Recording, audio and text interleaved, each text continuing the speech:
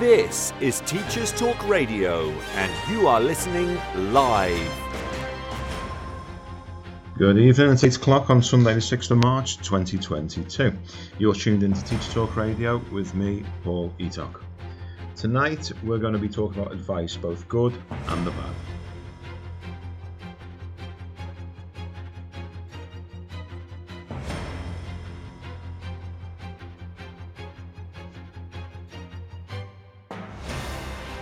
This is Teachers Talk Radio, and you are listening live. Tune in live at ttradio.org, or to join in the conversation, download the Podbean app and search Teachers Talk Radio. Follow the hashtag TTRadio. Tune in, talk it out with Teachers Talk Radio.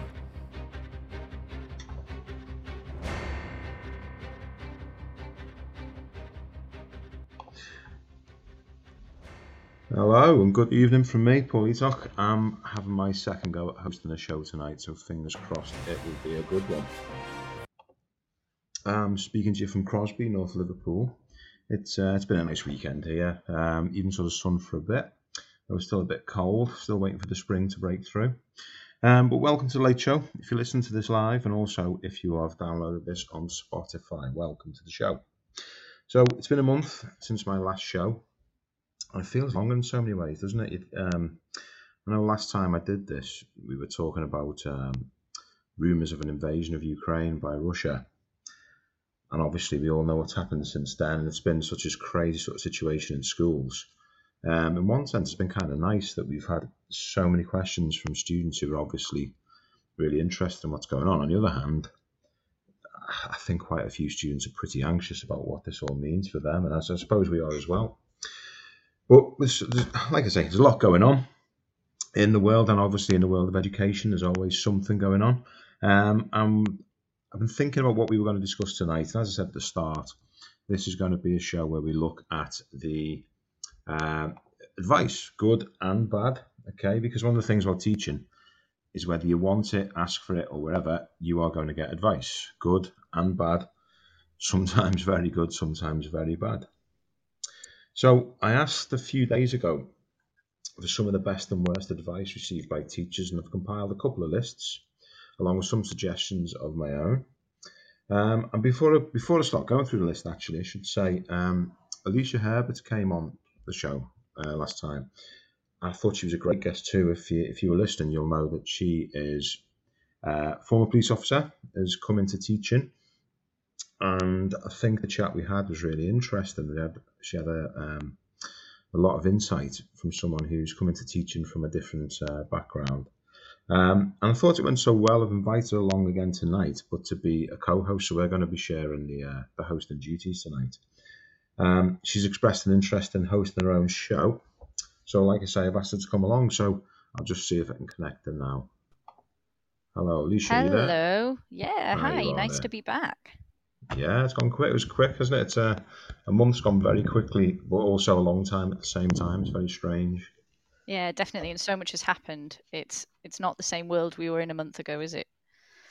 No, and it seems. I mean, I was thinking before about how in the last show, I was quite negative in so many ways about the job we do, but actually, we haven't got it too bad, really, have we? When you compare it to what's happening on some parts of the world. Right, so I think we agreed that we were going to. So we've got a list of the worst advice, and then you're going to be going through the list of the good advice, aren't you? I think. Yeah. We've also got Laura who's joined us. Now, Laura, in fact, if I introduce Laura. Hi, Laura, are you there? Hi, I am there. Can you hear me? Yeah, we can hear you. That's great. Would you like to introduce yourself? Hi, I'm Laura. I am not a teacher, but there's a thing that happens in sort of boarding schools or more of the private schools where they hire people who've just graduated called gap assistants, and they sort of experience, or you get sort of chucked in to see if teaching is for you. So that was what I was doing at a boarding school for the past 2 years. Okay, that's a little bit different to my Yeah, very. experience. It's becoming more and more popular, though, I think, because of how difficult PGCs, particularly with the pandemic, are to get on, because obviously it's a very popular profession and sort Right. of pandemic proof. So I think more and more graduates are being convinced to go into it to give you that little bit of experience. Oh, I see. So, as things stand at the moment, are you actually in a placement? Are you training? I am not, unfortunately, because of mental health. I decided to leave my PGCE for a year Right. with the hope of starting it in September this year, hopefully. Right. But yeah, I was due to start in September, but just didn't feel ready. So Right. hopefully someday, someday soon. Yeah, it's. I don't think you're certainly not alone. I know. I don't know if this happened on Alicia's course. On my course, I know there's a couple of people who, for all sorts of reasons, would do a couple of months and then decided they needed a bit more time, and they come back the following year, and they went on to do great things, and they were fine. So hopefully that'll be the case for yourself. Yeah. Sorry, go on. You were going to say? No, I was going to say I hope so, but it is. I think with the pandemic over the past 2 years, it has been a bit of a strain on everyone, particularly if Yeah. you then work in a boarding school. Doesn't really give you much chance to breathe. So yeah. That's interesting. So it's funny you should mention boarding school. I wasn't expecting that, to be honest, but it got me thinking. Has it? How has COVID affected boarding schools in a particularly different way? Has there been limits on borders or anything like that? So it's very different because from my understanding of it, I wasn't leadership. I was like the bottom of the pile where I worked. Right. Obviously, I didn't have any say in it, but every boarding school seemed to have their own way of coping with it. So obviously, schools were suggesting year group bubbles. Right. So I'm aware that what some boarding schools did was say have bubbles during the day, but Yes. when the day students went home, or they then reverted back to normal because of how my understanding is most boarding schools will work that their houses are vertical, so they'll have all year groups in there. Right. That's my understanding. I could be completely wrong. But where I worked, chose to year group all the houses just because we had the space to do that. So every house had a year group. I was with the year 7 house, which Yeah. when you think that these students have not been in school for 6 months and then are coming to a boarding school, most of whom for the first time, Yeah. and you don't have the older students to sort of guide them, it was a lot. And then we also had provision in case students did become infected with COVID. We then had provision for that. So we had 2 what are called landings shut off for that. Right. Yeah, it sounds there's a lot. It's in Yeah. all honesty, it was something that hadn't occurred to me just how complex it'd be for boarding schools. Obviously, if you've got your boarders and you've got your day students. Well, I also found it very. Obviously, the situation with COVID was so difficult, but it's very hard when you have siblings in different year groups who are Of course. boarders, and they are not allowed to touch or be within 2 meters of one another.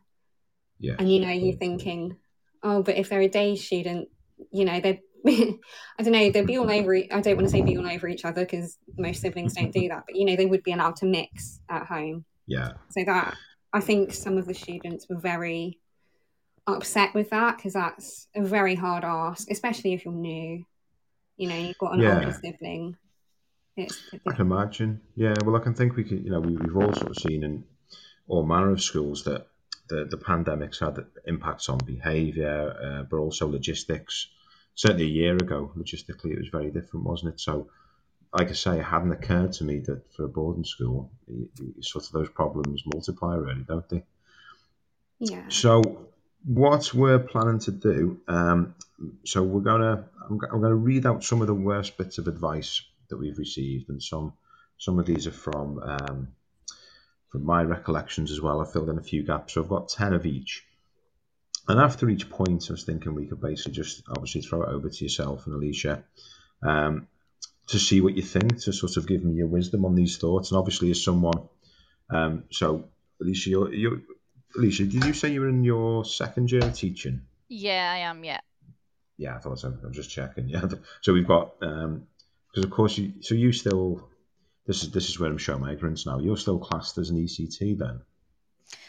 See, again, I'm just going to throw you for a loop here just to make it Go easy. on then. Because I did my PGC a different way. I got my qualification slightly different. So I managed to scrape in just under the old system where it was just a year.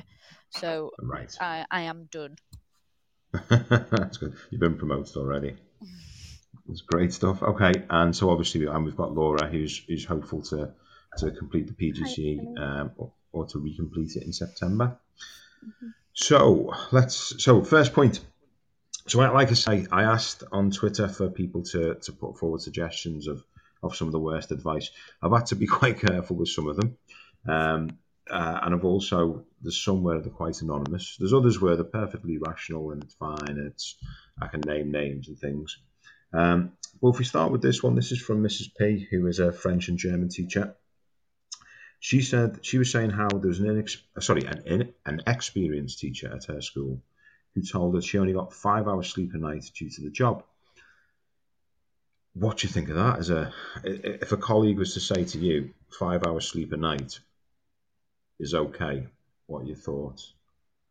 I mean, is this something that she thinks is like a standard, or is this, as a one-off event? I think this is one of those things that needs a heavy dose of context, because I know, when there's been an Ofsted, or I imagine that in the run-up to the GCSEs that week before, I'm probably going to run on less than 5 hours sleep a night. But that's not the norm.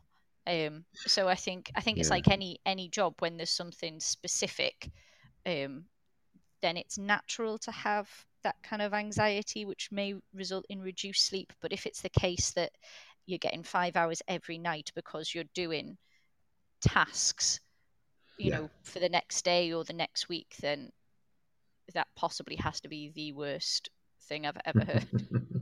Because it's completely unsustainable, isn't it?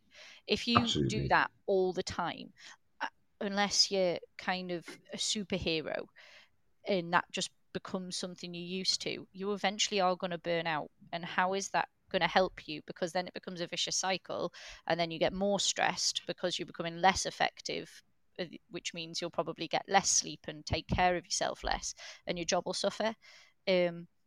So I think if that is something that you think is normal, then that would be the time to speak to somebody about it, because it can't be normal, for a short period of time, potentially, but not as your normal day-to-day operation. I would suggest that's a pretty terrible idea. Yeah, you sometimes get people, don't you, who insist to get by. I mean, I know famously Margaret Thatcher used to say she got by on 4 hours sleep a night. Maybe it made her bad-tempered, I don't know. But certainly I can't imagine doing that for a sustained amount of time. I think the implication was that it was if she only needed 5 hours sleep a night, so therefore it opened up the time she could do for other things. But like you say, on a regular basis. I mean, what do you think, Laura? Do you think that's... I think it's such... I think, again, is it the context of this is what you should aim for, 5 hours sleep a night? Or is it that person just happened to say, oh, I've only gotten 5 hours sleep a night? I think as someone going into the teaching profession, it's a really bad advert for it to say this is how much sleep you'll get. But also, not only for teachers, but also for students.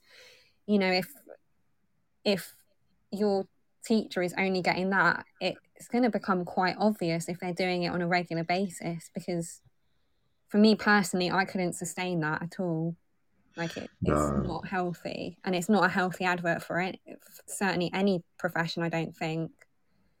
No, I think you're right. I mean, there's been certain stages, and I mean, just to bit of context from my side, I've been doing this for 22 years, and there's been little periods of time where I've sort of had bouts of really sort of poor sleep, and that's been thankfully very, very infrequently. So I can think back 18 years ago when you used to, believe it or not, you used to get 3 months notice before an Ofsted inspection. So for those 3 months, it was great in one sense. You could get loads prepared, but the same, and loads marked. But at the same time, you've got 3 months to be thinking, 12 weeks to go, 11 weeks, and then suddenly, I can't remember being particularly relaxed in those 3 months. I wonder if Okay, it's not. sorry, go on. I was going to say, I wonder if it's not necessarily just related to the teaching profession. I think in this country, certainly what I've noticed is we do have a very weird relationship with work, that if you're not tired, if you're not putting in that effort, you're somehow not as hard working.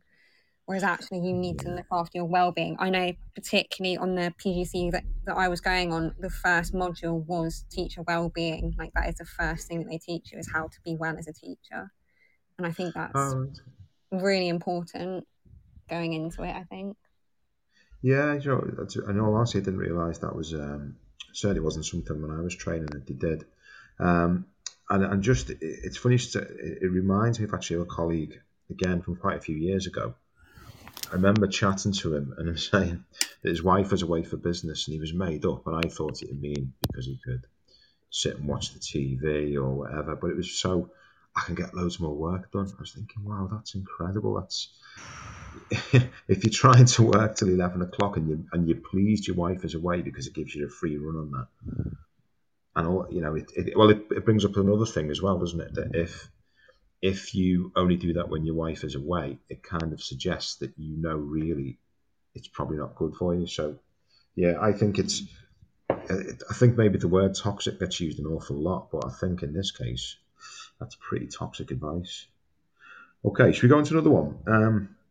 So this is from Tabitha McIntosh, who said, and this is one that, as someone who's had so many PGC students in the classroom over the years, that this really resonates. She said one of the advice was that you should get the kids up and moving and literally finding the answers. Oh my God, I cannot even talk about how much that it just makes me die a little bit inside hearing that. Go on. So were you encouraged to do that when you were training? Absolutely. To create pictures that you would stick around the room. And they had to you had to ask them a question and they had to run to the answer. Yeah, that was when I did my PGC. That was a hugely popular kind of game that was used as an icebreaker in the PGC, and B was really encouraged as something that you should do with your students. And I think I tried it maybe twice, possibly both times, because I had an observation, and I could easily say they rank as some of the poorest lessons I've ever taught. It's just terrific. And now the more they're sat down, the better. I do not, and I'm sure there are lots of people that disagree with me, but I am not an advocate of kids getting up and milling around in classrooms at all. Well, I mean, I think that's one of the very few things we're grateful to COVID for, is I think it's got rid of that, basically. But I always remember there's a spate a few years ago, or a very peculiar fashion, like you say. As soon as a PGC student asked me if we had blue tack, I knew what was coming next. Basically, pictures of, like you say, and even going around to copy text from a corner of the room, and when you ask the students why are you doing this, the answer seems to be it was something they were encouraged to do. Yeah, and as well. Oh, go on. No, go on. I'm not in a PFI school either. Like, my school's really old, and just to even have the space in a classroom to have 25 to 30 kids moving around at the same time. That's another thing. And it's literally, even now, it's like giving me chills thinking about it. I can see the image in my head. I can see the lesson. It's like a really visual kind of nightmare that I'm having right now, of seeing them all trying to push past each other, trying to read the really dodgy printout that I'd made, and they learned nothing. They literally learned how to push past each other. That was the entire object of it. And if you ask me now what I actually was trying to achieve, I really couldn't tell you. All I remember is them pushing each other out of the way to read whatever I'd written on a piece of paper. Yeah, and if you said to the students afterwards, what did he get out of that they couldn't get from you just giving them the information at a table? Would be an awkward silence. Is that something you've encountered, Laura? Yeah, so how my role worked was my first year I was in the SEN department, and then last year I was in cover. And to be honest, just to get some of the students sitting still was the achievement. So like getting them up. But I had one lesson where, this was when I was in SEN, where the teacher did that thing of sticking, it was a history lesson, and they stuck propaganda posters up, but because there wasn't enough room in the classroom, they did it down a corridor, and it was chaos because the corridor, like, it's a corridor, but also the amount of noise that was then made for other classes. And one of the students I was supporting had sight issues. Right. So for them, it was an inaccessible lesson, which was great. And then for the other 29 students, it was just noise making in the corridor. I couldn't understand why they didn't just print it out and rotate it round or something. And this shows the really quick evolution of kind of pedagogy and best practice, doesn't it? Because it was something that even a couple of years ago, I mean, I graduated in 2017, that was still actively being taught on PGCE courses as a best practice kind of thing to do. Even though at the time you're thinking this can't be a good idea, but it was something that I'm sure when you had observations, it was definitely on the list. Did teacher engage children in physical activity throughout the lesson? It was definitely like a performance indicator somewhere. And you knew it was a bad idea while you were doing it, but because it was something that was actively taught, you thought it's something I must do. This is something they must want. Otherwise, why would I be taught it? Yeah, exactly. I can imagine. I mean, like I say, it was probably 2-3 years on the run where every student teacher did this, and I was thinking clearly this is something that someone's decided is the way forward. And I'm not saying there aren't times when you can do that. I mean, I think maybe they were trying to. My impression was they were trying to replicate the experience you might have on a field trip somehow inside the classroom, as if you could somehow replicate that. But I don't know, I might be barking up the wrong tree there. It's just something I thought. Before going to the next one, I've just seen a message from Henry who says he's listening. I'm listening to you from Ghana. So welcome, Henry. Hope you're enjoying the show. Okay, number 3. This is an old one. It's an old classic. And a few people offered this one up. It was the "Don't smile until Christmas" mantra. What do you think of that? What would you think of that? I have never even heard of this. What does this mean? Really? What is this? I have. Oh, maybe it's dying off. So, sorry, Laura, did you say you'd heard it? Yeah, I've heard this before. Like that you sort of have to be strict up until Christmas. That was the impression that I got.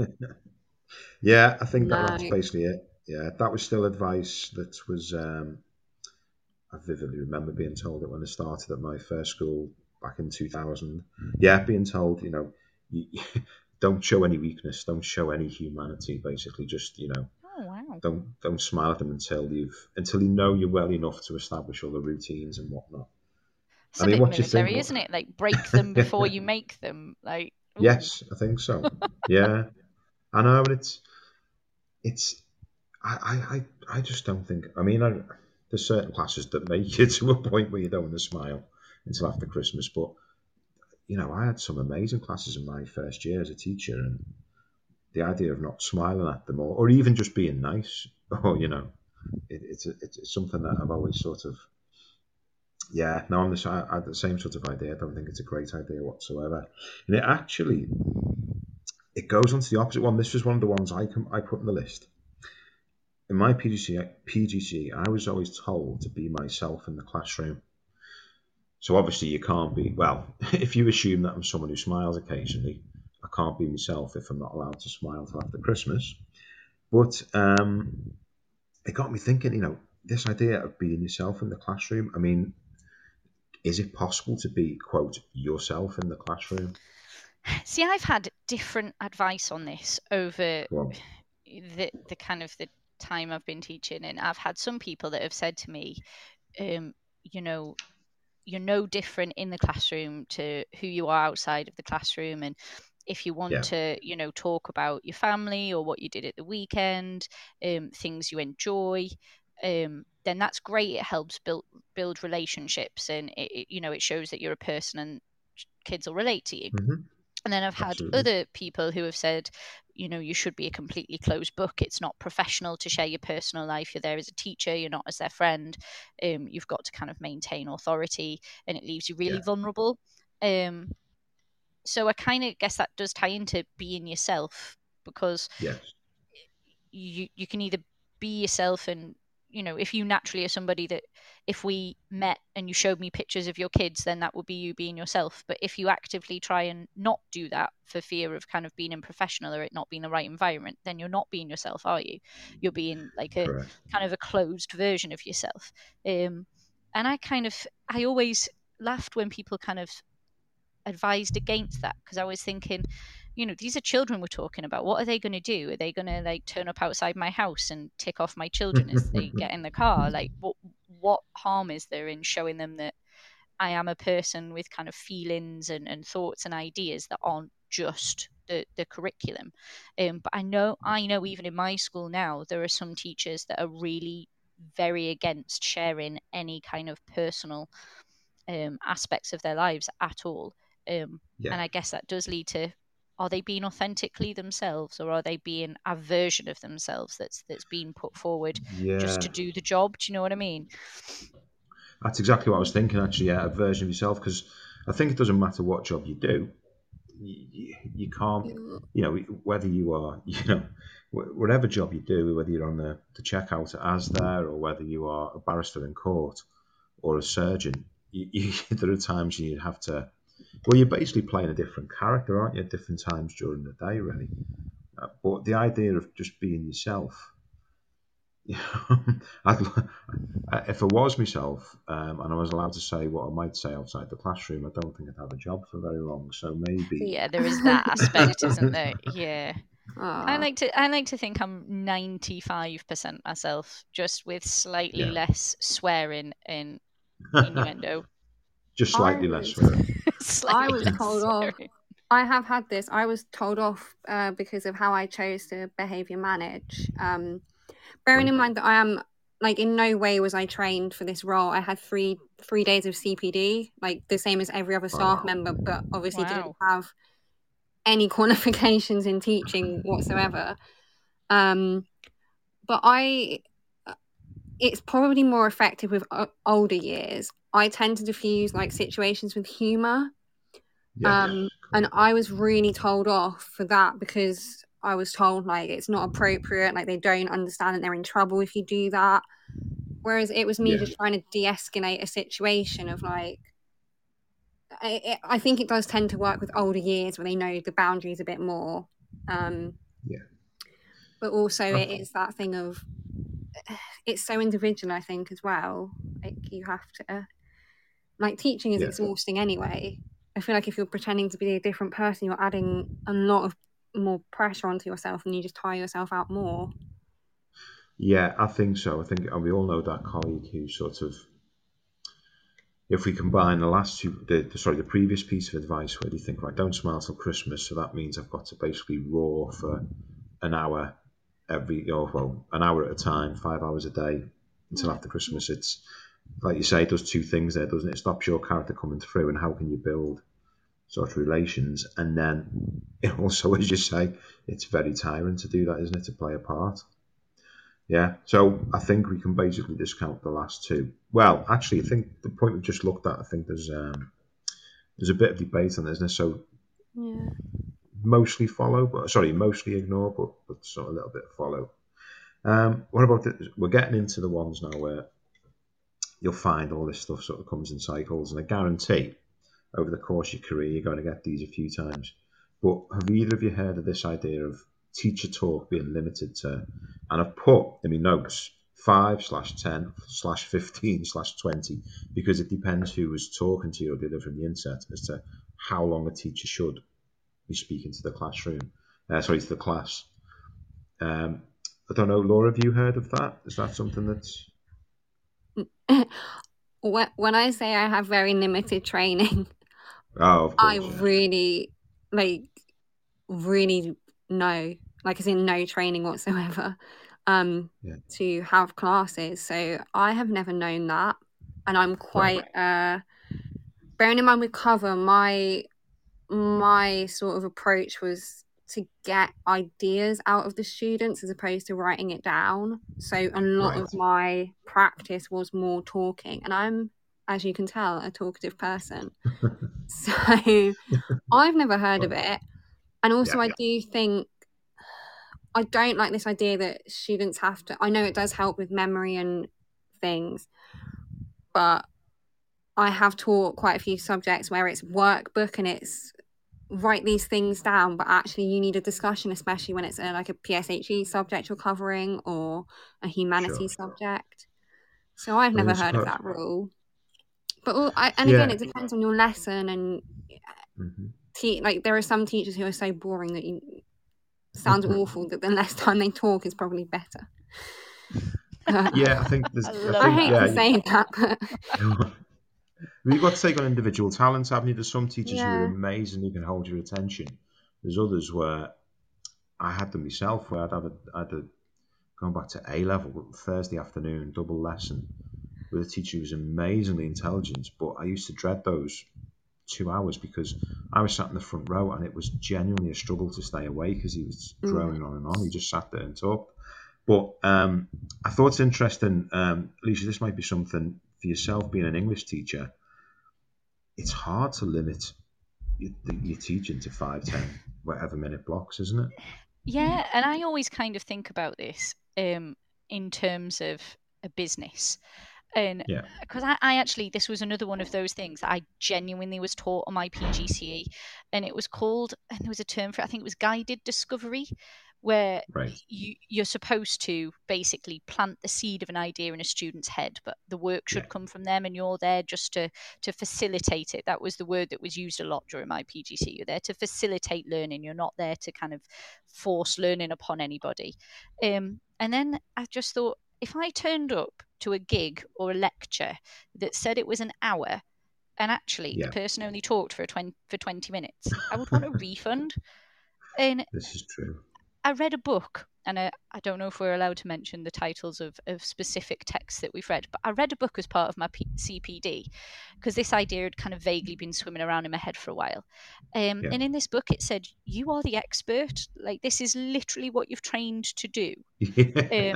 And people literally come to your lessons, whether they like it or not, because yes, it's a legal requirement, but they literally come to your lessons because they need to know the things you know. And if you don't tell them the things that you know, what's the point of them being there? They can't work with something that they don't know. And I'm very much in favour of, if I've given them all the content they need and we've done as much work as we can around it, and then they need to do a practice exam question. Obviously, I'm not going to sit and talk to them for 45 minutes while they need to do an exam condition piece of work.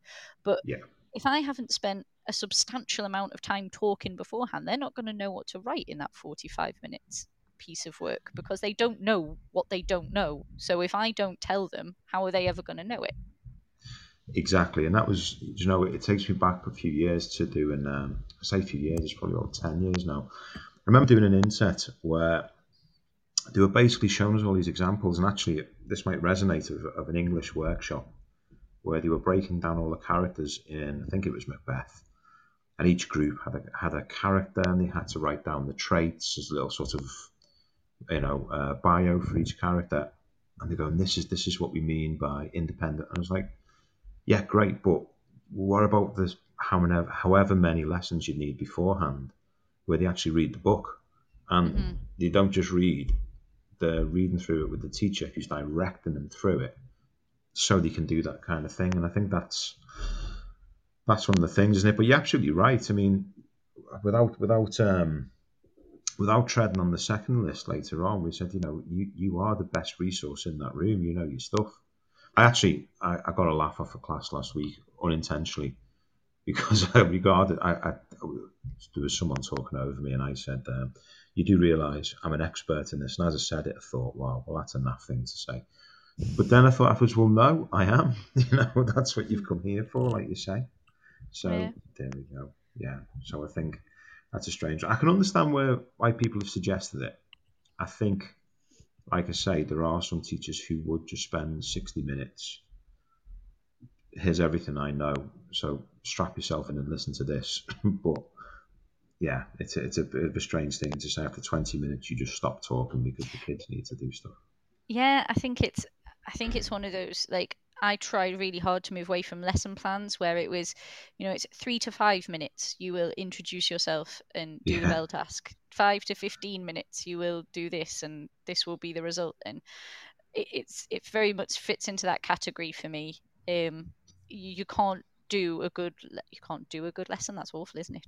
You can't teach a good lesson if you're restricting yourself and constraining yourself, particularly in English, in history and all the humanities subjects, and even science and maths. If you're working with children and really getting to grips with a subject and really wrestling out all the issues, it doesn't really matter how long it takes, and you're not doing anything wrong if it's not taking the amount of time that it did. And I think nothing instills fear, particularly to an early careers teacher, of going, oh my God, I allocated 20 minutes for this task and they're not even halfway through it and my lesson plan's ruined and I'm not going to finish all my learning objectives today. And it's another one of those things that puts unnecessary pressure on somebody, and really de-skills them, because it just doesn't allow them to have confidence in their abilities just to teach. It's just compartmentalizing just your knowledge into segments rather than just letting you do what you're good at. Absolutely. And that's one of the best developments in teaching.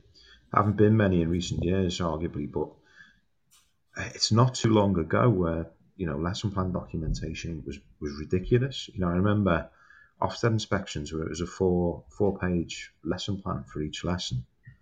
And obviously the majority of them are never going to see light of day other than sitting on your desk. And it feels very unnatural, doesn't it, to do that? And I remember seeing, I should have put this on the list now, lesson planning, but seeing an example of a lesson plan where it was literally, as you say, at 10 minutes, I will ask pupil X this question. If he responds to it this way, I will then say, it's crazy, isn't it? That you sort of feel you have and to do you remember when you had to do that for every lesson? Like, you didn't just have your scheme of work, you literally had to produce that for every lesson. That was one of the things that gave me 5 hours of sleep at night, having to do that across 5-year groups, for however many periods we get a week. Like that was the thing that gave me sleepless nights. I found having worked in cover, it can go one of two ways, where either a teacher has really diligently said, this is a task, give them X amount of minutes, or my highlight, which is go through PowerPoint, like no other instruction, just go through PowerPoint, and you're like, okay. Yeah. So it's got to be a happy medium, hasn't there? Yeah. Yeah, absolutely. And that, I think, we're getting into a wider debate, but I think one of the things is when intelligent people, as most teachers are, see that something is inefficient and not particularly productive, but they're being told to do it, it causes a lot of resentment, doesn't it? And definitely. I remember saying, do you really want that? If you get the dreaded call, do you really want your staff to spend the next 6 hours writing page after page after page of lesson plans that they probably won't stick to anyway? Because, like you say, you build this skill, and it's something we undersell sometimes about ourselves, isn't it? This skill where you can basically, I wouldn't say kill time, but you and I wouldn't even say improvise, but maybe the phrase is rehearsed improvisation, in that you've got an idea of what people are going to say, how they're going to react to certain activities, and you react to it that way, rather than this is what I will do at this time. And certainly, I'll just make one last point on this before we move on, was every lesson I've had in the last 2 weeks, regardless of the subject, it somehow got onto Russia and Ukraine. and that's fine. But if I was teaching to a really rigid lesson plan, you'd be like, sorry, I can't talk about this major event in your life because Because I've got to finish I've this got to. writing task in 3 minutes. You've got an I with you task to do, so you need to do that at this time, otherwise you'll fail. Yeah, strange, isn't it? There's not many other professions where that would happen, but there we go. Right, another one. This comes up all the time, and I have to be honest. I'm saying taught, but I'm doing the inverted commas thing with my fingers. When I was taught this, nearly 20 years ago, I remember thinking, wow, this is incredible. This is the future. This is how we shape teaching for every student. And what I'm talking about is the advice to categorize students into VARK or VARK and plan lessons to suit them all. So I don't know, Laura, as someone who's relatively new to the classroom, does that ring a bell with you? Do you know what that is? No, not at all. Right. I've heard of scaffolding. That wasn't taught to me at the school, though. That was taught to me at university in a voluntary scheme. But no. This goes way beyond scaffolding. Oh dear. Alicia, you got any thoughts on this one? Oh, do you know? Can I make a really shameful confession? Yeah, go for it. I'm actually really quite fond of this, in a general sense, not in a you have to make sure that there's an auditory element and a visual element and a kinesthetic element and that, but just in a way of giving you, because I always found when you got all that bump about VAK when it started, it did give you some really good suggestions of different tasks to try. And I have to say, they were pretty decent. Certainly the ones I got, it did make me think about, maybe not in a VAK kind of specific way, but am I really catering to all the students in my class? So maybe in itself, like the labeling and the rigidity of it wasn't great, but just that idea that not everyone is the same and everyone learns the same way. I mean, it's common sense, isn't it? But I think it was one of the first times really education wholesale really tried to address the needs of different learners in a classroom, and for all its faults, at least it tried.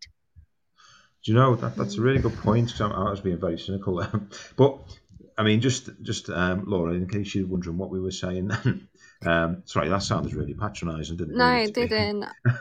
No, you're fine. But, basically, what we were taught to do 20 years ago or so was there was actually a survey you give to students, and it would categorise them into mostly visual, mostly oral, reading, or kinesthetic learners. And we were encouraged for about 3 years to have a V, an A, an R, or a K on our registers and on the student books. And it was things like, if they're a K learner, card sort activity. If they're a reading learner, a book. The visual learner, the cartoon strip.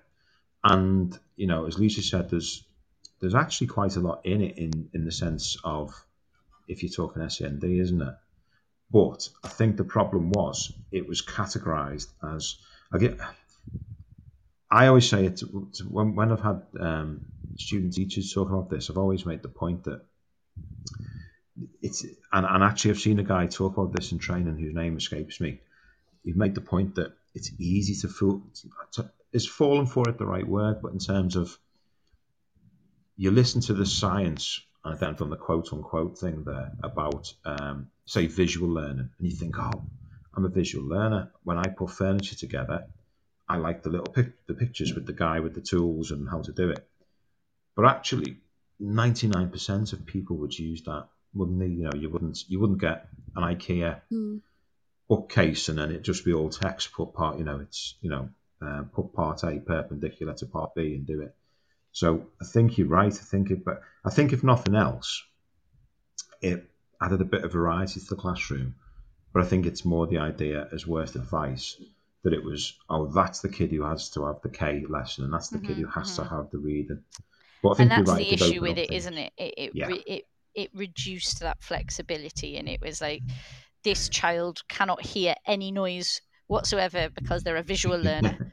So we must mime all our lessons for these children because they cannot hear auditory kind of lesson input, and it took it too far. I think in saying that as human beings we're not capable of learning in different ways, or being taught to learn in different ways in some cases, especially when you're talking early years. If a child can't read, they're not going to be an R, are they? Because they can't read yet. But that doesn't mean that we shouldn't encourage that. So yeah, it was. I'm going to file this under great idea, poorly executed. I would agree. I think that's where it works. Yeah, that's the thing. And like I say, it's weaving its way back into all sorts of handbooks, particularly in American education, isn't it? So we probably haven't seen the last of it. Just like you say, the execution of it be interesting to see. Right, change of direction now. This one's more. It's more return to the martyrdom theme. I've had this, and I am talking. I have to say, it's not something I've seen in recent years. There's always someone who, and this is the advice, that if you're ill, this is from my own collection from many years ago, then just break your day down into lesson by lesson and power through and think of that rather than the full day. In other words, if you're ill, don't be just thinking, don't come into school. I mean, what do you think of that? Go on, Laura. I was going to say, given recent events, yes, I really would, and as someone who it got to the end of the year, and I'm very open about my mental health. I basically had a breakdown because I had put so much pressure on myself to continue, and it's just not healthy. Like, you're gonna make someone else ill. Because we had it where someone had come into a department in the school and they had chosen to have an in-person meeting for not sure why. So they then tested positive, so that entire department was then off. So then obviously you then have the issue of who is, trying to provide cover for an entire department. It's horrible. But then equally I understand it, because it's then the fear of, cover work and, not getting things done and not knowing who's covering your classes. So I understand why people do it. I just think and I think, Laura, you've made a really good point there about cover. And cover work, the setting of cover work is one of the things that really shocked me coming into teaching. I have never worked in a job. I'm a 34-year-old woman. I was 12 years in a previous career, and I have never worked anywhere where if you're sick, you're still expected to do your job just from home. In a state that's not, you're not in a good state because you're not at work, but you're still expected to act as if you're there whilst you're sick. And I've never got that. I really, really don't understand that. And I think, of all the teaching's brilliant. I love it. It'll be the thing I do till I retire. But if I ever climb up the SLT ladder, rung by terrible rung, that will be something that I would do everything in my power to change, because in no other organisation is that a thing, that it is expected that you will still provide your full day's work whilst you're ill. And that's, you're going to have to stop me talking about it because the soapbox will come out. But massively not against this. I will just say as an anecdote, though, there was a certain member of SLT in a school that I worked at. In my induction, you get your new staff induction, they said that the two things that they hated more than anything else were people being off, ill, and people having babies.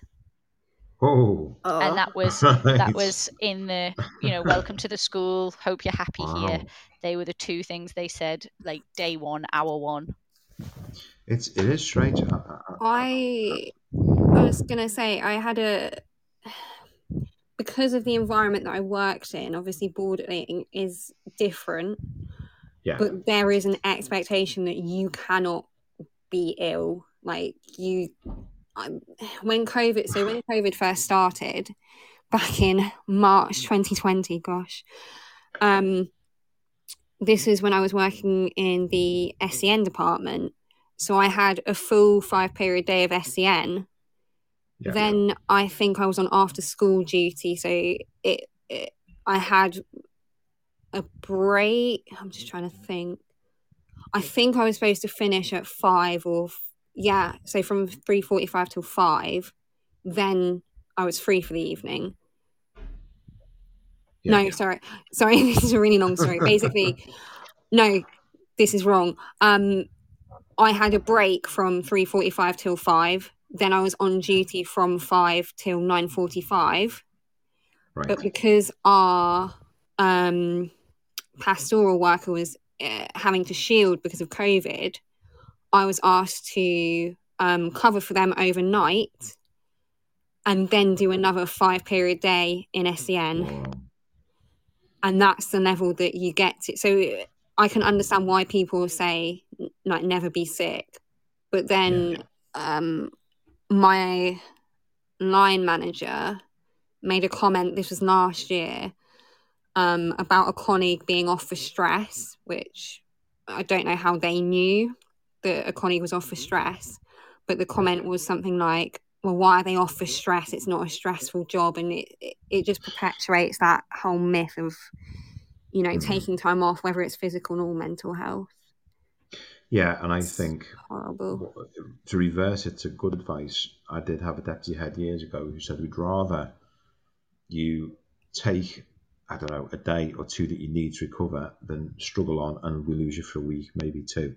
Because you don't get, there's no sort of medals for it or anything like that. And if anything, you're not.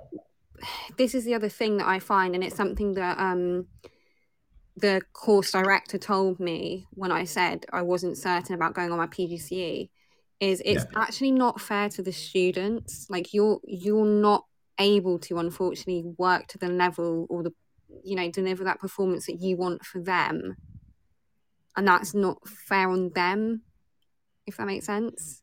So it's also because you're not looking after yourself, but it also puts them at, because if it is a cold or something, you risk giving it to them, but also you're not able to deliver a lesson to your normal standard. Absolutely, I agree. And I'll just give you one very quick anecdote. I remember put me back out in the morning, and I can't remember how I did it. But I remember thinking, do I go in? And I thought, I'll go in because I'm that heroic. And I got in. And my thanks for going in was not only did I have my 4 lessons that day, I was also given a cover lesson. So it was it taught me very quickly, you know what, don't sort of be the hero, just sort of, look after yourself, because obviously, you're no good to anyone, are you, if you lay yourself out for longer. I'm just conscious of the time, so I'm just going to, I'm going to skip forward to the last one, and then we're going to put the news on. And then we'll go on to the good advice, because this has been one thing teachers love to do, isn't it? Is go through lists like this and sort of talk about can you believe so and so said this? And I'm one of the world's worst for it. I do it all day long. I'll just give you this one. This is a genuine one, and this was advice I rejected. I don't know why it occurred to me before, but there was many years ago, 20 years ago, I think it was. There was a child in the school I was at who dodged past the gate at lunchtime and got hit by a car. Now, I should say she was okay. It was only minor injuries. There was nothing serious. But I was advised to put her on detention for breaching school rules. And I kind of thought, I'm not sure I'm going to follow that one. I think I will just... So my final one I've put in is, I'm turning this into a good piece of advice. Don't give detentions to kids who've been run over, because it really isn't fair. Sound advice. Yeah, I think that can be applied at any sort of walk of life. Right, okay, so I'm going to put the news on, and then when we finish with the news, we are going to talk about the positives. We'll end on a positive. Okay, so I'll speak to everyone soon.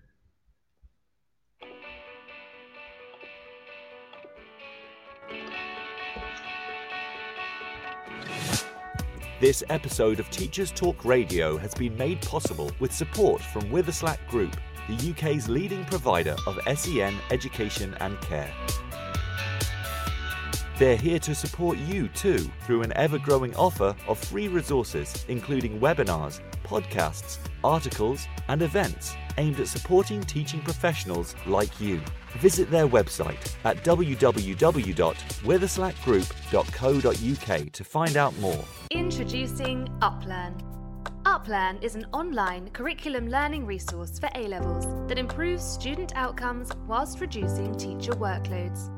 Teachers use UpLearn to facilitate independent learning and consolidation of classroom material. Over 150 schools have seen grade improvements with UpLearn, including St Paul's Girls' School, Michaela Community School and ARC schools. Book a demo at uplearn.co.uk and quote TTR for 10% off. That's UpLearn, uplearn.co.uk. Introducing Bulb. With evidence-based learning at the forefront of education, let Bulb digital portfolios help reshape your educational practice. Bulb helps teachers teach and learners learn. Bulb is an easy-to-use, fully accessible digital platform that captures students' digital learning assets in one place, allowing them to evidence their learning and reflect on their growth. Our dedicated team of education specialists are on hand to ensure that Bulb fits seamlessly into all of your teaching practices. Come take a look and get a free account at bulbapp.com.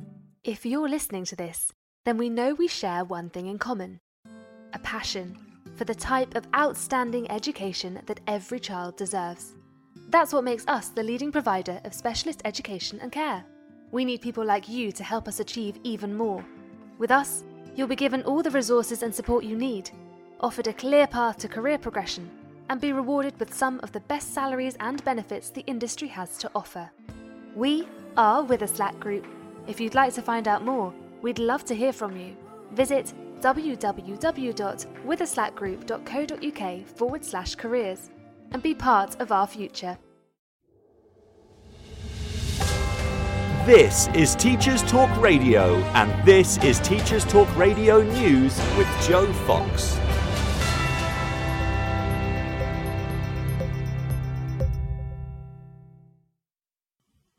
A report on the Politics Home website explores the issue of the UK granting refuge to staff and students at British international schools in Ukraine.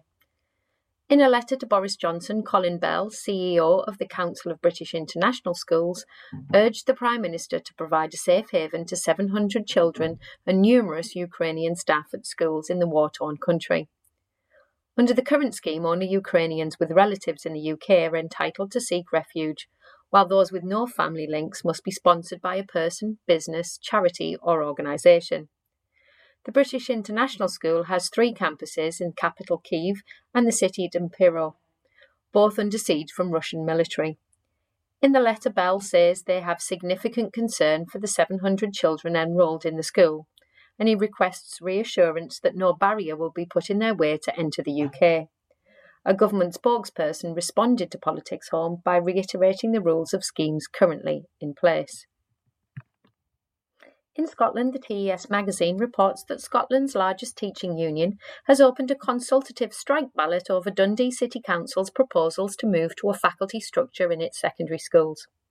Faculties have long been established in many parts of Scotland and involve more than one subject being grouped together under the leadership of a faculty head. The EIS teaching union is urging all of its members in Dundee secondary schools to support strike action. Critics of the faculty approach argue that it is driven by cost-cutting rather than improving standards.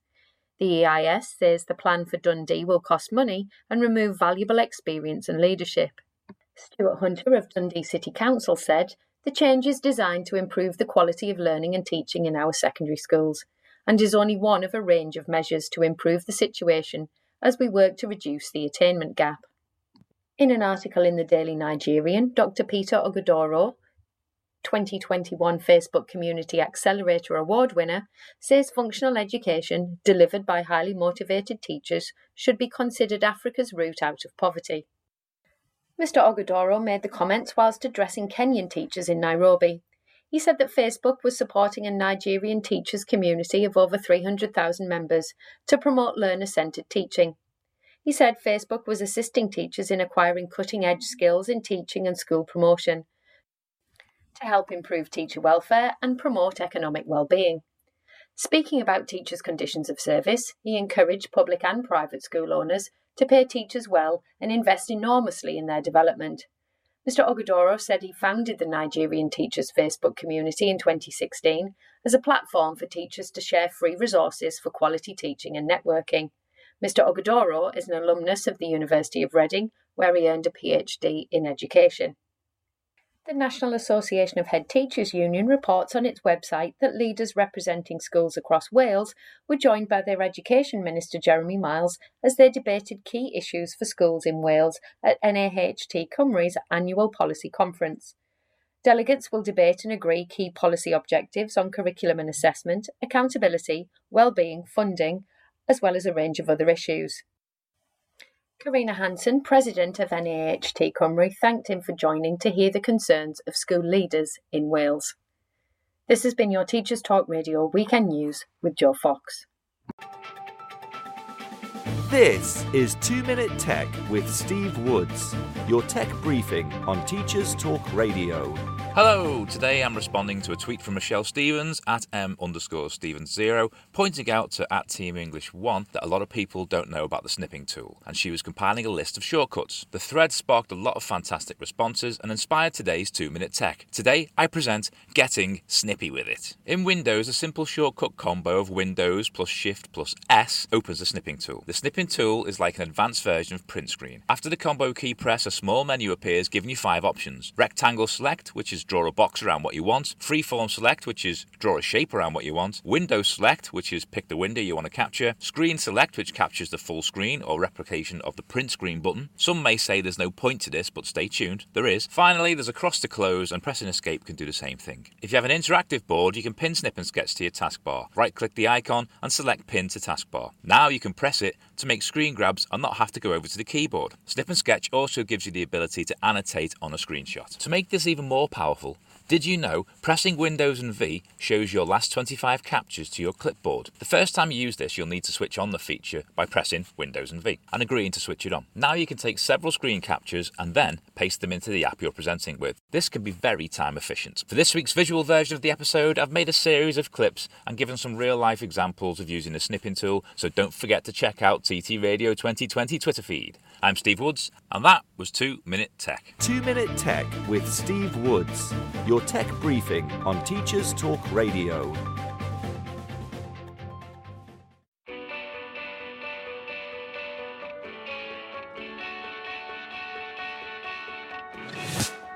This episode of Teachers Talk Radio has been made possible. Sorry, slight hitch there. I ended up playing it again. Sorry about that. Right, okay, so I was actually, confession time, I was actually scribbling down some of what Steve was saying there, because the tools he was talking about in Office are really, really useful for particularly with my subject history, putting nice little pictures and things into stuff. Right, okay, so as promised before I put the news on, we're going to move on to look. So we've had a good moan, it's been quite productive. We've had a look at the worst advice we've ever had in teaching, and now we're going to look at the good advice. And I'm actually going to hand over to Alicia, who's going to talk us through this bit. Oh, yeah, brilliant. I get the good job. I get the happy, positive section. Laura, please feel free to chip in with any of these, especially if me and Paul start to get a bit more moany. Just say no. Or positivity, we're riding high. So, yeah, we've got the classics. I don't think these will ever die. These will always be teaching staples.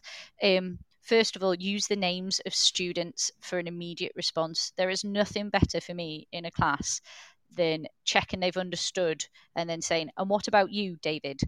And then all of a sudden, whatever game they've tried to play under the table is suddenly, you can hear the phone drop and their eyes look at you with terror as they realise that you have noticed what they're doing, and they do need to listen to you. And I think that's just something. Using somebody's name in any respect is just much better, isn't it? It shows you've got that relationship. It's much more personal. And people can pick out their own name in a crowded room if you say it loudly enough. So I am a massive fan of this one. Paul, what do you think? Yeah, absolutely. It's amazing the things you remember, isn't it? But going back many years, there was one colleague I used to have who she had a really sort of strong Ulster Irish accent, so forgive my impression, but you'd walk past the classroom and all you'd ever hear her saying was, girls, and it's like, learn the names, not just pointing and shouting girls. If you actually shout the name, you might actually get a response from them. Yeah, so absolutely. I love that. Never threaten anything you cannot carry out. Ooh, Yeah. now. Now, I don't know, because I'm not sure at the time when I threaten something if I can or can't carry it out. And if I can't, then it's the same for me. That's the same principle as if you don't know something, you'll find out. If I've made a threat, you will absolutely bet your bottom dollar that I'll find a way to make it happen. I think the larger point of that is just be wily. You know, you are the boss. You're the leader in that room. What you say goes. I'm turning that into a positive of what you say goes. And if you're saying something's going to happen, they need to believe that that's going to happen. And that all comes down to your classroom presence and you being the boss, you being the person that commands that respect in that room. I had a whole class moan to me that I'd given them all the policy at the school was -5 for bad behaviour, +5 for good behaviour. And I had said at the end of the lesson that their behaviour was so poor that the whole class was going to get a -5 each. And then their normal teacher came back, and I put this in the email to them to say that this had happened. And the amount of moaning that I got off students who were like, you never told us this, you never. And it's like, I did at the end of the lesson when none of you were clearly listening. So that's what happens. Now, I made the threat and it's carried out, and therefore you have to live with it. Absolutely. The consequences of your actions. Yeah, I've had years, you know, as I say, over the years, I've heard colleagues threaten people with all sorts of stuff, you know, even, you know, I'm going to get you excluded. And you're thinking, really? Do you think you've got the power to do that? And do you think it's going to work? So, yeah, it's a strange one. I know as a young teacher, there was a kid pushed into the front of the dinner queue when I was on dinner duty. And he wouldn't go to the back of the queue. And I said, if you don't go back to the dinner queue, I'm going to make sure you can never eat in the canteen again. And he said, no, you won't. And I was like, yeah, you're probably right. Actually, I can't, can I? And it was a lesson learned for me. Never threaten something that I know I can't do. On that, which brings us really... Oh, go on, Laura. I was going to say, though, on that note, this is more bad advice, unfortunately, but I did have a line manager who threatened that they would get children kicked out of boarding, and they were like, it's fine, I'll just make something up to get you kicked out. And it's a bit like, pretty sure you shouldn't do that. That's not how this is working. Yeah. See, and then that's a sign that you've lost that command, haven't you? You've lost that control. If you have to make something clutching up at straws there. Yeah. This is a brilliant one, actually, and I, again, confession time, I'm laying myself on the line here. I have done this, and I have done this more than once, and I really hope it's something I stop doing. Never punish the entire class for the actions of a few. I have, hands up, said, right, you're all losing your break. That's it. I've had enough. You're all losing your break. And there are the majority of the kids who have been really good and just sat and done what they're supposed to do, just look at me absolutely appalled. And afterwards, I've reflected and gone, what a terrible thing to do. Like, why did I do that? What did it achieve? But it is excellent advice. And one day I will be mature enough to follow that really excellent piece of advice. I don't think you'll find many teachers who've never used that. And that's the thing. And everyone does it knowing this is really bad. But, you know, it'll probably still be there 30, 40 years' time. You never know. That might be the last thing I ever say in a classroom. Well, my very last lesson I ever teach, that's what I'm going to do. Just to end like that. Just drop the mic and walk out. Yeah, just so I can get out first for once. I'm glad that is good advice, because that other people have ignored it, because I used to use that like so much, because the amount of pressure that then the children who have behaved put on the ones who aren't behaving is incredible. Like, because you don't even have to tell them anything. Yeah. They will just go absolutely mad if they think that they're losing out on something because of someone else. Yeah, and a really good way actually to pull it back is if you have done that and decided to punish the entire class when actually it's not, is tell them they can earn it back. Yeah. So I've quite That's what I often did. said that, going, we've got 35 minutes left, we can pull this round, we can get break time back. And part of that's been to save me from having to follow through on that terrible decision that I've made. But it really, the peer pressure, you're right, really, really works in that situation. Yeah. No, do you know, I have had one. It wasn't even that long ago. It was a couple of years ago, maybe, where I said to the class, right, you're all staying behind. Immediate thing of why did they say that? And the 2 or 3 kids who'd been really disrupting the lesson, they just walked out. I was looked at everyone else left. I was like, there's no point you guys staying, is there? So off you go. Thankfully, it's a rarity. Yeah, definitely. Marking. Now, there are a few things on here about marking, and I'm just going to roll them up into one big thing.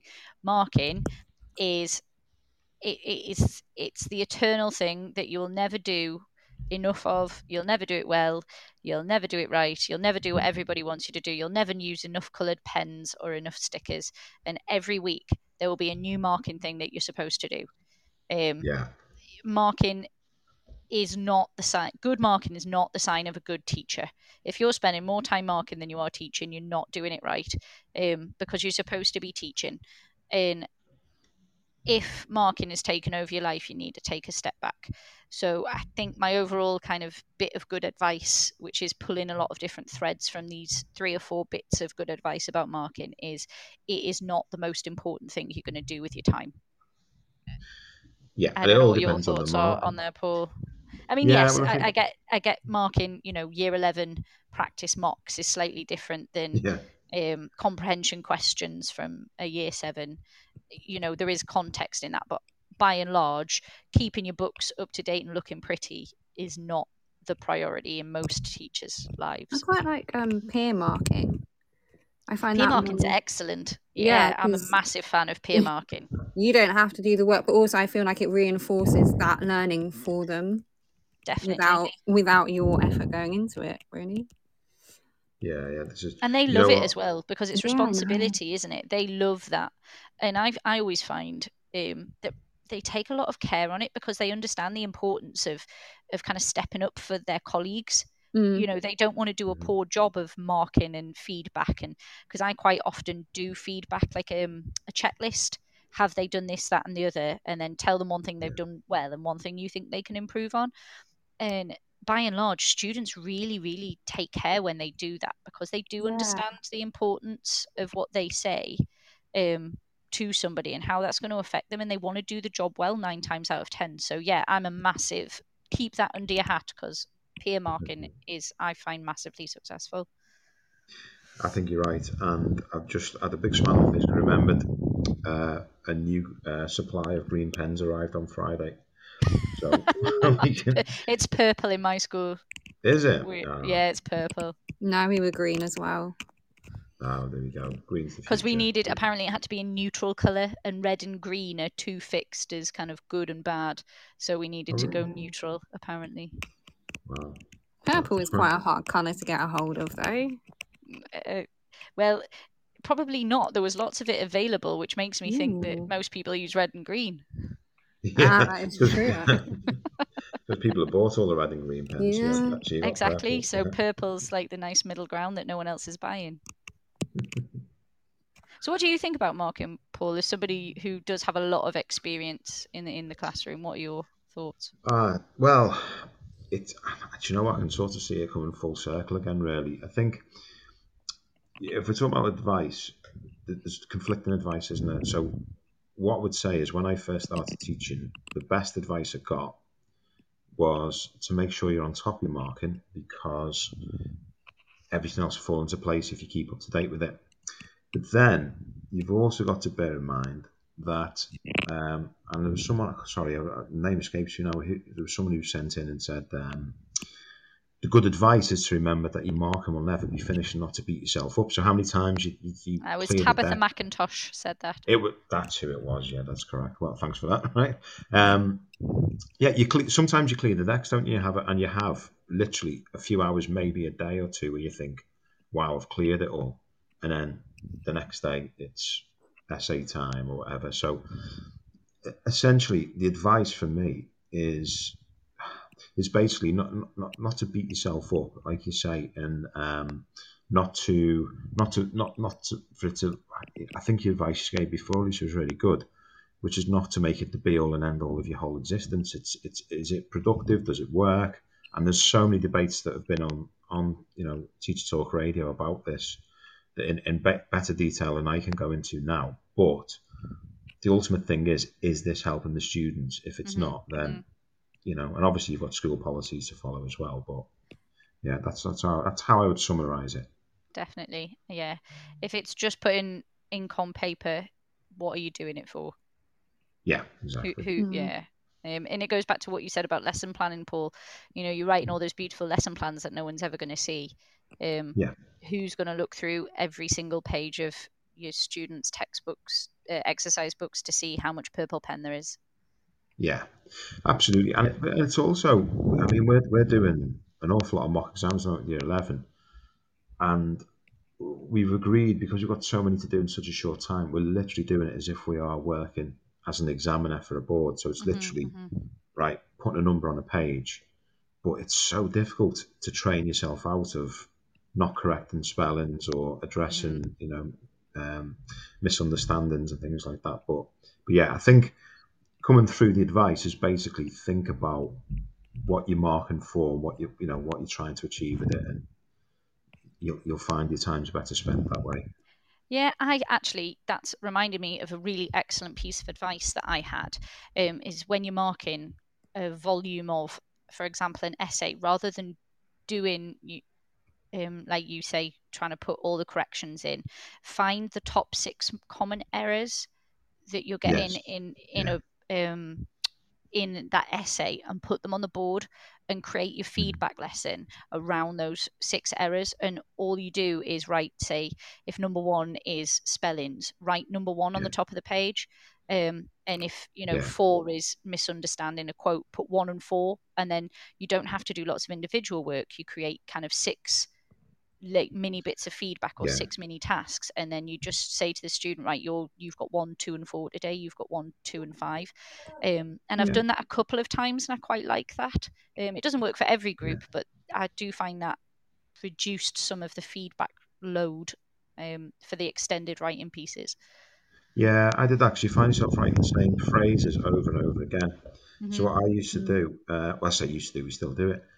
We have a tick list that gets stuck into the book, and it's just basically you pick up 10 misunderstandings a student might have for that piece, and you tick 3 that you want them to address, and you've got a little space for other. So it's all sorts of marginal gains, isn't it? If you save 30-40 seconds here and there, it all adds up to a bigger block of time, doesn't it? So yeah, definitely. There's lots to take from that. Yeah. The next few I'm going to group together under one heading because I think they're all broadly getting to the same thing, and that's respect.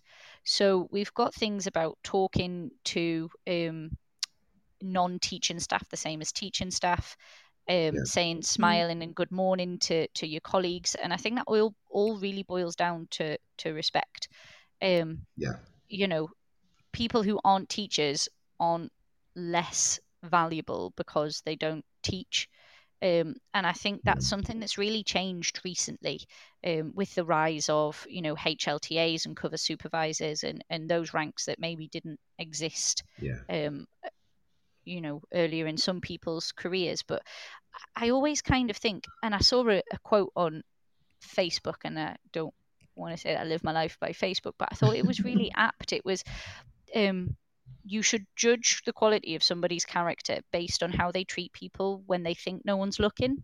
And I think that's really important because everybody can be nice to people when you think somebody's there judging you, or everyone can perform the perfect lesson when Ofsted's in the room. But it's when you've got nothing to gain from it, and when there's nobody there, that's how you should be judged by the content of your character, really. You know, I have seen students purposely walk through corridors, making as much mess as possible just after a cleaner's cleaned the corridor, knowing that that's just been done. And I've given them a 1-day exclusion, because I just think it's an absolute, utter lack of respect. And I think that's massive, because you never know when the person that you're currently disrespecting is going to be the person that you need the most. And it's also just not a great life lesson for kids. If you don't treat everybody respectfully, then how are they going to learn to be respectful? And how are they going to respect you and themselves? I just think it's a basic that sometimes gets lost. But yeah, just treat everyone kindly, because why wouldn't you? Yeah. Well, that's I did an assembly last year where there was a quote from Einstein, a similar thing, which is basically he will speak to the cleaner who cleans out his lab the same as he will speak to the head of the university, because everyone has a job to play, all equally, basically. You know, the guy doesn't clean out his lab, then he can't do his job. But there's a few other ways, isn't it? There's a few other things without jumping on your list. There was I think there was someone was saying about and I actually, when they said this, it really resonated with me. Just a simple good morning to a colleague. There's some staff I've seen who you sort of feel like saying we're on the same side, and yet they don't even acknowledge your existence. I find that kind of bizarre in a career that's so based on sort of relationships. Yeah, definitely. And I think relationships are colleague to colleague as well as colleague to student, isn't there? Students won't always say hello. No, and I try and go kill them with kindness. So if they don't say hello when I smile and say hello to them, I will literally stop in front of them until they smile or say hello. I've never done that, but yeah. Because I just think, you know, there's a lot that we can't teach them, and there's a lot that we can't model them, but there's so much that we can.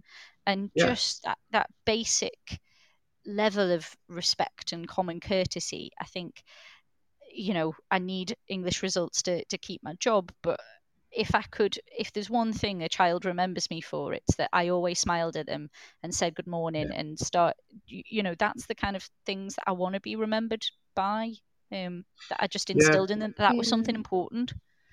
Absolutely, but it's also, like I say, there's new staff who, particularly younger teachers starting their career, might sort of feel a little bit intimidated by it all. And I just sort of think you should be sort of making eye contact with your colleagues and, you know, sort of trying to enter into that team kind of spirit, if you like. Definitely. Laura, how you've said you've had some quite difficult experiences. Can you offer us any insights in this? Yeah, I have had instances where my line manager will sort of undermine me in front of a student. So I believe that a room got locked because it was left messy and a student wanted something out from it. And I was playing the team game of, no, that room is locked because unfortunately it was left messy. You know, you can't just go and get something from it. It's the whole point of the punishment, or else the room will be unlocked.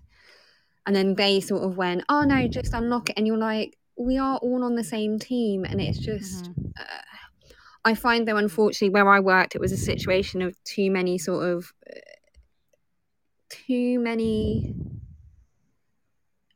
senior staff and not enough people on the ground. A colleague explained it really well to me, and I'm trying to put it into better words.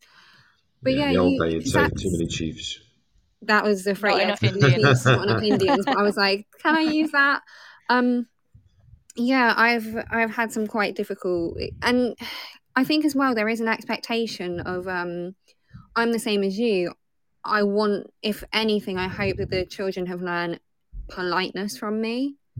So whenever they say thank you, which was a big thing to me, I would always say you're welcome, or you Yeah. know, to let them know that I had heard, or if they said that they were sorry, it was always, okay, I forgive you. And, you know, really making sure that those interactions, we understood each other, where each other was coming from. And if I had to tell someone off, I would always go that I show you respect, I expect that same level back. If you don't show me that respect, how can we have a relationship, you know, like that? And I was criticized for not yelling a lot. But I don't feel like you necessarily have to yell at children to.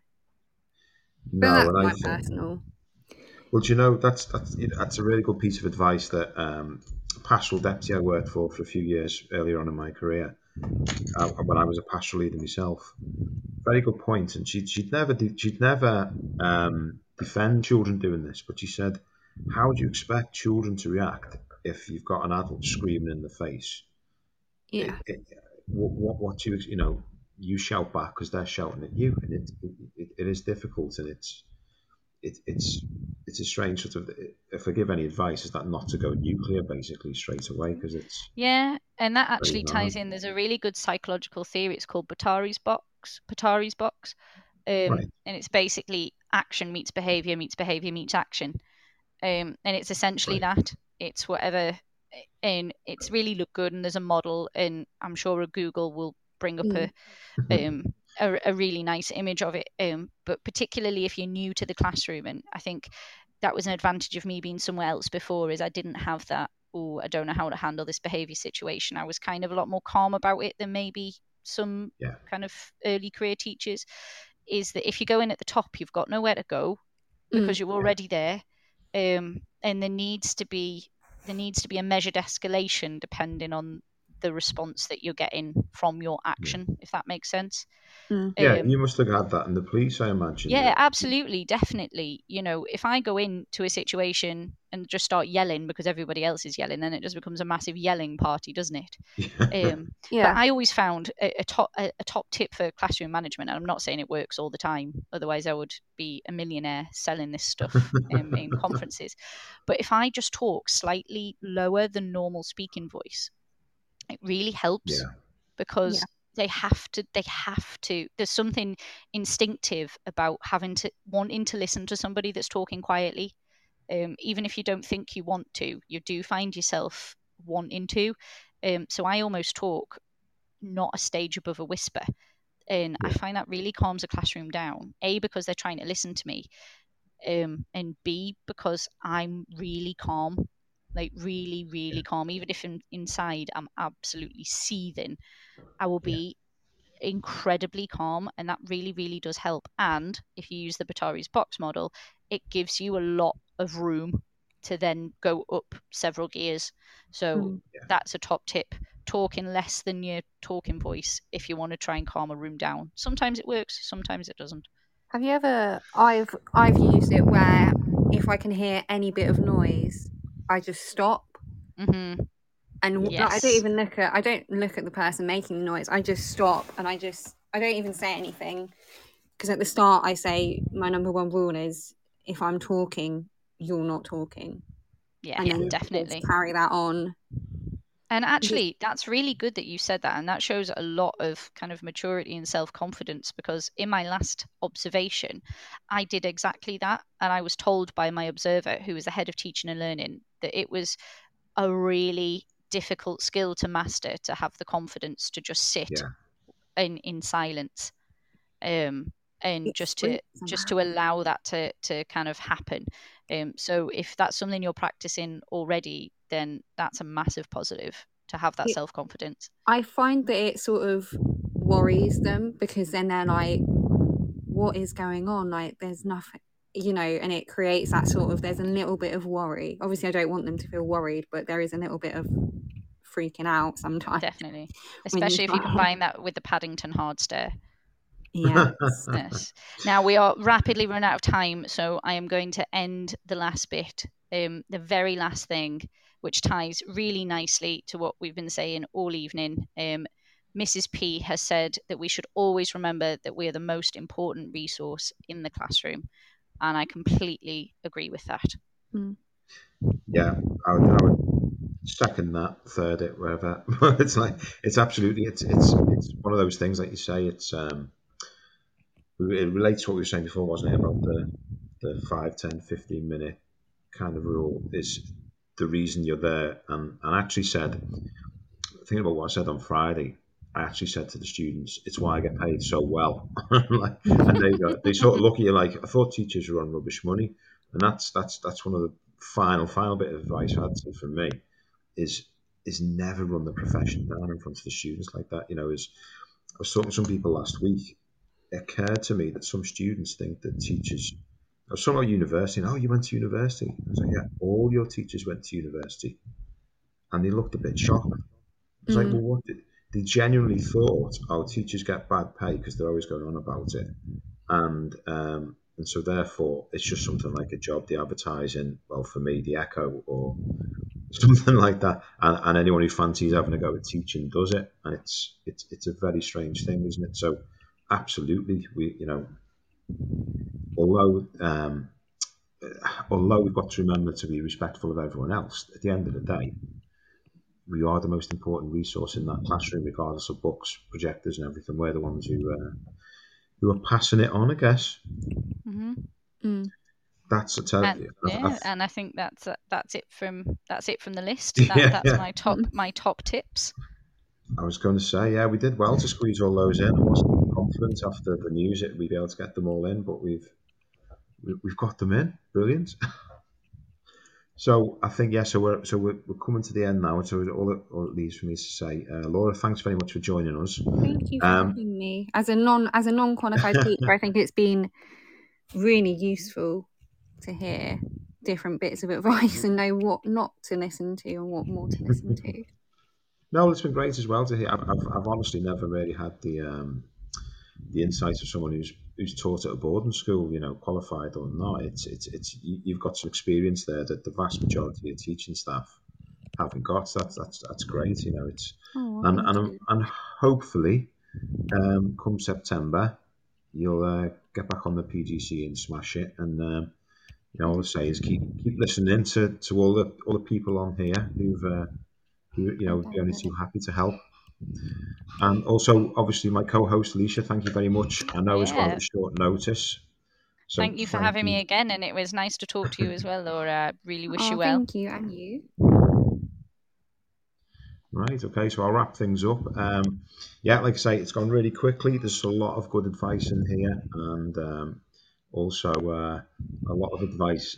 I was going to say, I was trying to think of a clever way to say this. The bad advice is also worth listening to, just so you can discount it, basically, from the future. So thanks for joining me. Thanks for listening. And hopefully, I will speak to you all in a month's time.